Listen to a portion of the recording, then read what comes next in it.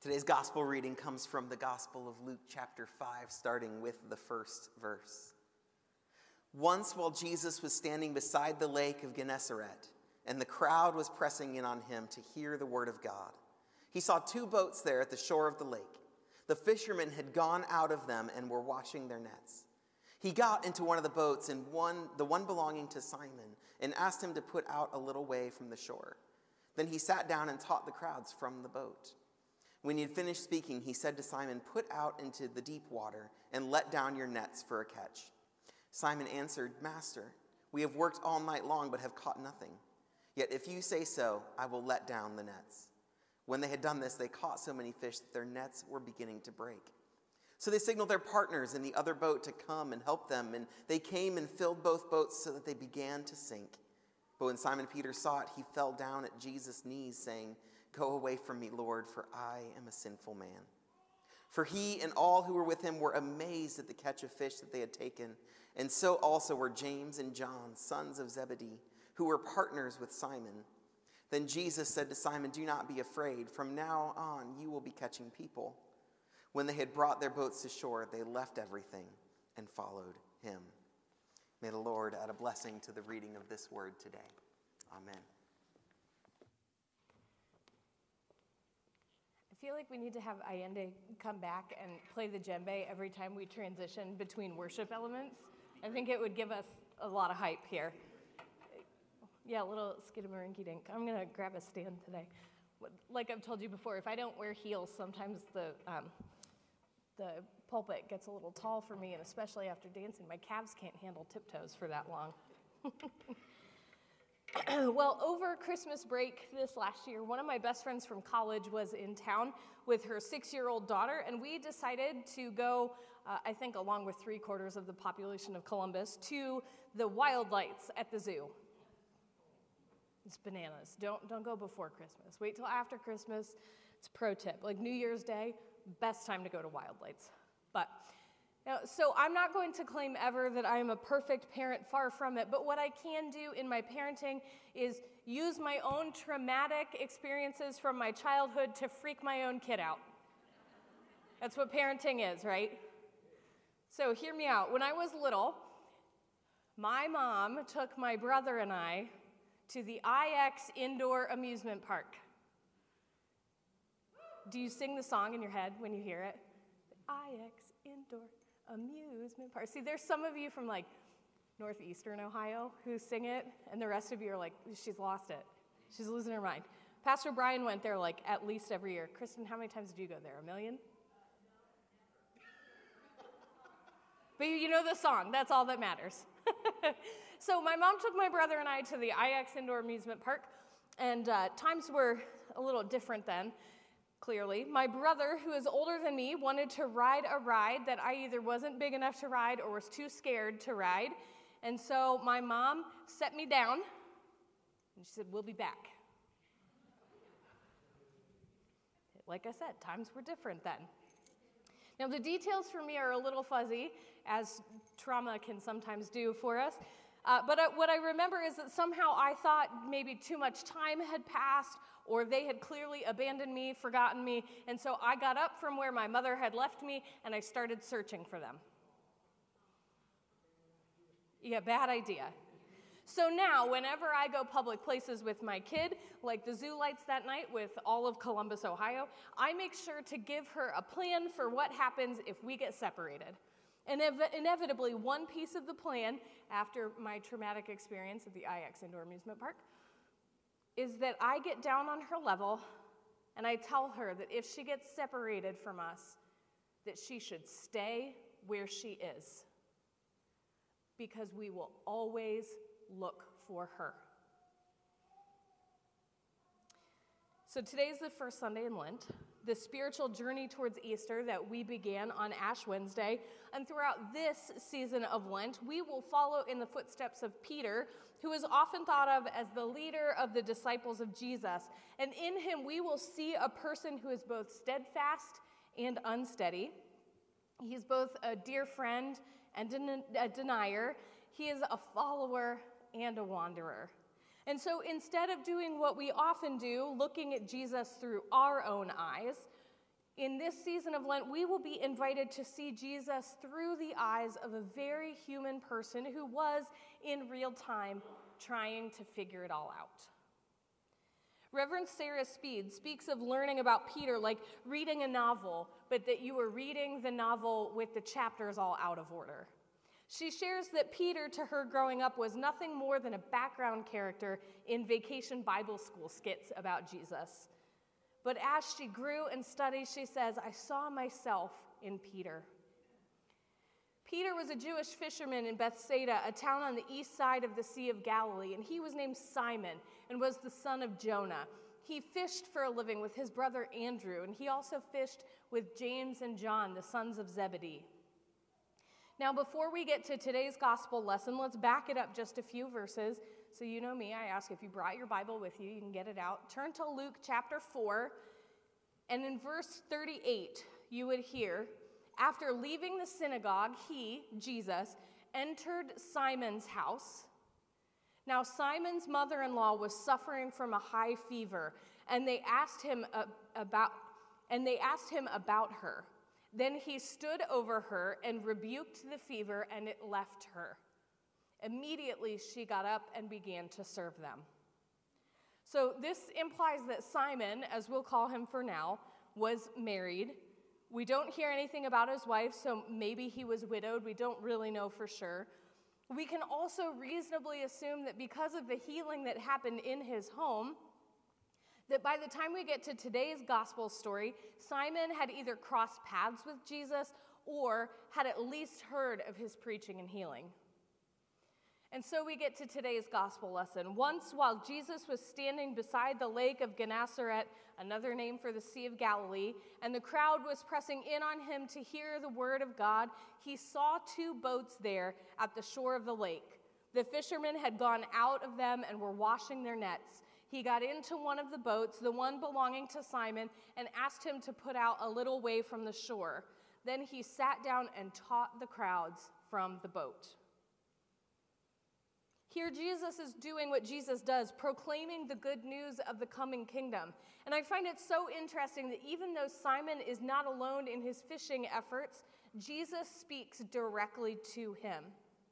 When he had finished speaking to the crowds, he said to Simon, "Put out into the deep water and let down your nets for a catch." And Simon answered, "Master, we have worked all night long and have caught nothing. Yet if you say so, I will let down the nets." And when they had done this, they caught so many fish that their nets were beginning to break. So they signaled their partners in the other boat to come and help them. And they came and filled both boats so that they began to sink. Can you imagine having worked hard all night and having some literally self-righteous carpenter come and tell you how to do your job as a fisherman?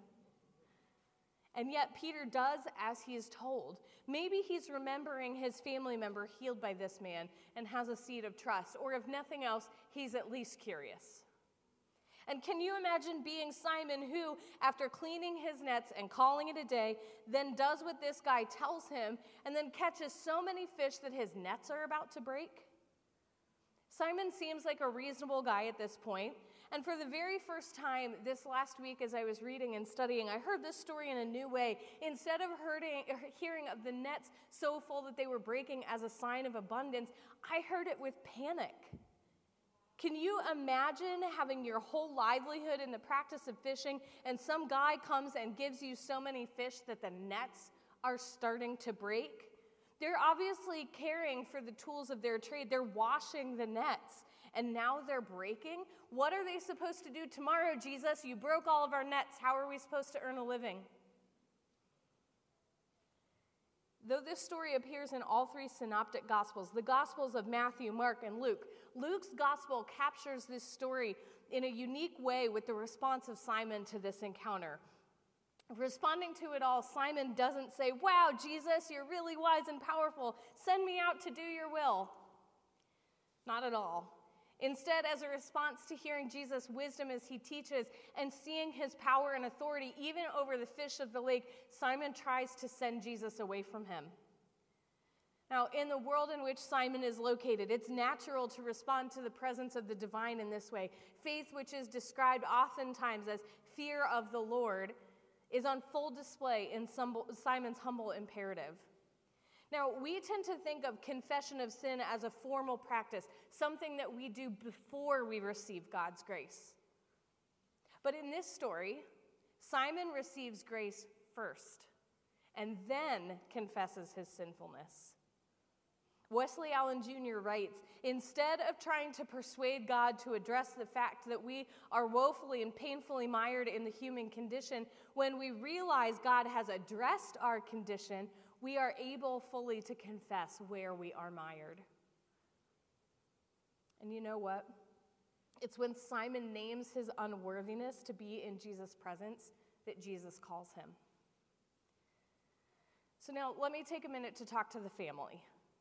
This is for the people who've been around a while. If you're new here, we love you. We're so glad you're here. And if you're comfortable, you can hear these questions from a previous faith experience if you have a similar experience. But if it doesn't apply to you, it's fine. Just listen in. We don't have secrets in this family. But to you, family, how many of you have been asked to serve because of something you do? Maybe you're a teacher, so we want you to teach Sunday school. Maybe you're an accountant, so we want you to be on the finance committee. Maybe you're handy. We want you to be a trustee. How many of you have heard an ask like this? Okay. And there is great wisdom in putting experts where expertise is required. But what we have here happening in the story is so different. Simon, at least for this one day, is acknowledging that he's kind of crappy at his job. In fact, the very reason that Jesus can get into his boat to teach is because there are no fish in it. Jesus is not calling Simon because he has great expertise at fishing in this one instance. Jesus is saying that just like Simon can catch fish because Jesus equipped him to do it, that Simon Peter can catch people because Jesus will equip him to do it. Now, contrary to what you might be thinking, this is not just one big ploy to fill our committees, though if you'd like to serve, we can probably find a place for you. This is meant to remind you that when you are stuck, when you feel helpless, sometimes even when you feel skeptical, that is when Jesus finds you. It's almost as if Jesus is telling us that if we feel lost, we should stay put. Stay where you are. Jesus will always find us. We talk so often about following Jesus, but we don't often talk about how Jesus pursues us. Just a few weeks ago, Pastor Jean shared a bit of Francis Thompson's poem, The Hound of Heaven. It's a beautiful and endearing poem about how God's love pursues us. But have we ever really pondered how Jesus pursues us? Just like Jesus sought Simon right where he is, Jesus seeks us too. And the most powerful telling of this seeking that I have ever read comes from best-selling author Anne Lamott.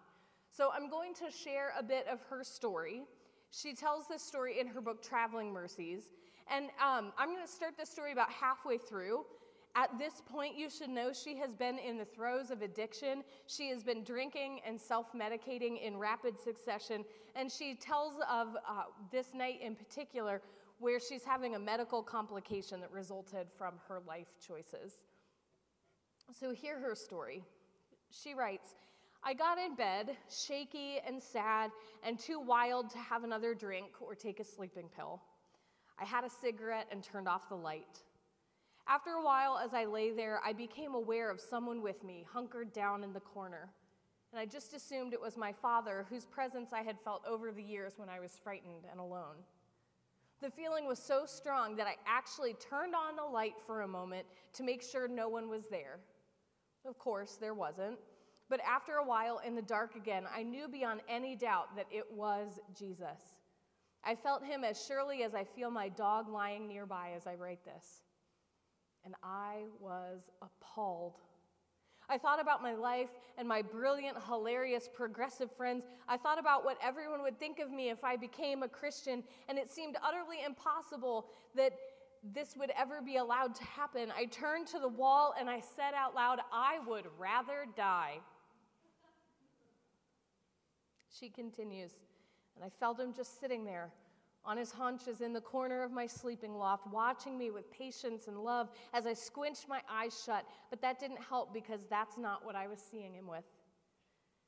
Finally, I fell asleep, and in the morning, he was gone. "This experience spooked me badly," she writes, "but I thought it was just an apparition born of fear and self-loathing and booze and a loss of blood. But then everywhere I went, I had the feeling that a little cat was following me, wanting me to reach down and pick it up, wanting me to open the door and let it in. But I knew what would happen. You let a cat in one time, you give it a little milk, and then it stays forever. So I tried to keep one step ahead of it, slamming my houseboat door when I entered or left.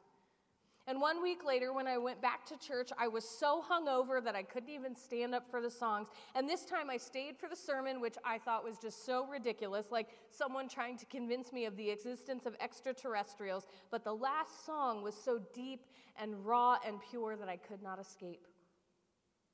She says, "It was as if the people were singing in between the notes, weeping and joyful at the same time. I felt like their voices or something was rocking me in its bosom, holding me like a scared little kid, and I opened up to that feeling, and it washed over me. I began to cry, and I left before the benediction, and I raced home, and I felt that little cat running along at my heels as I walked down the dock past dozens of potted flowers under a sky as blue as one of God's own dreams. And I opened the door to my houseboat, and I stood there a minute, and I hung my head, and I said, 'I quit.'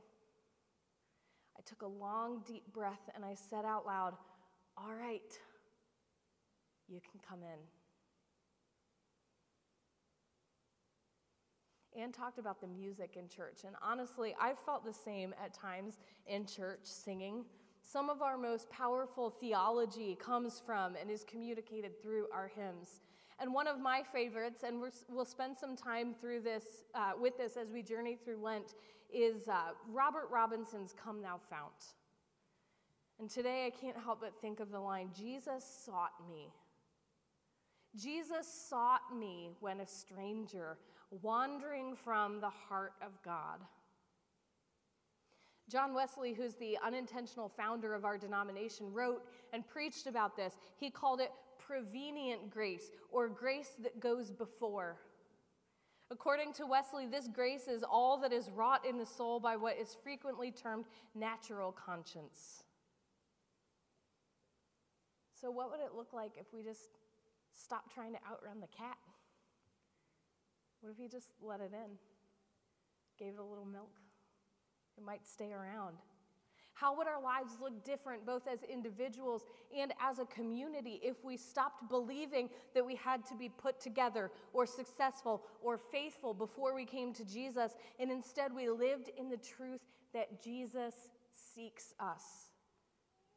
We may feel scared or abandoned or tempted to run around shouting.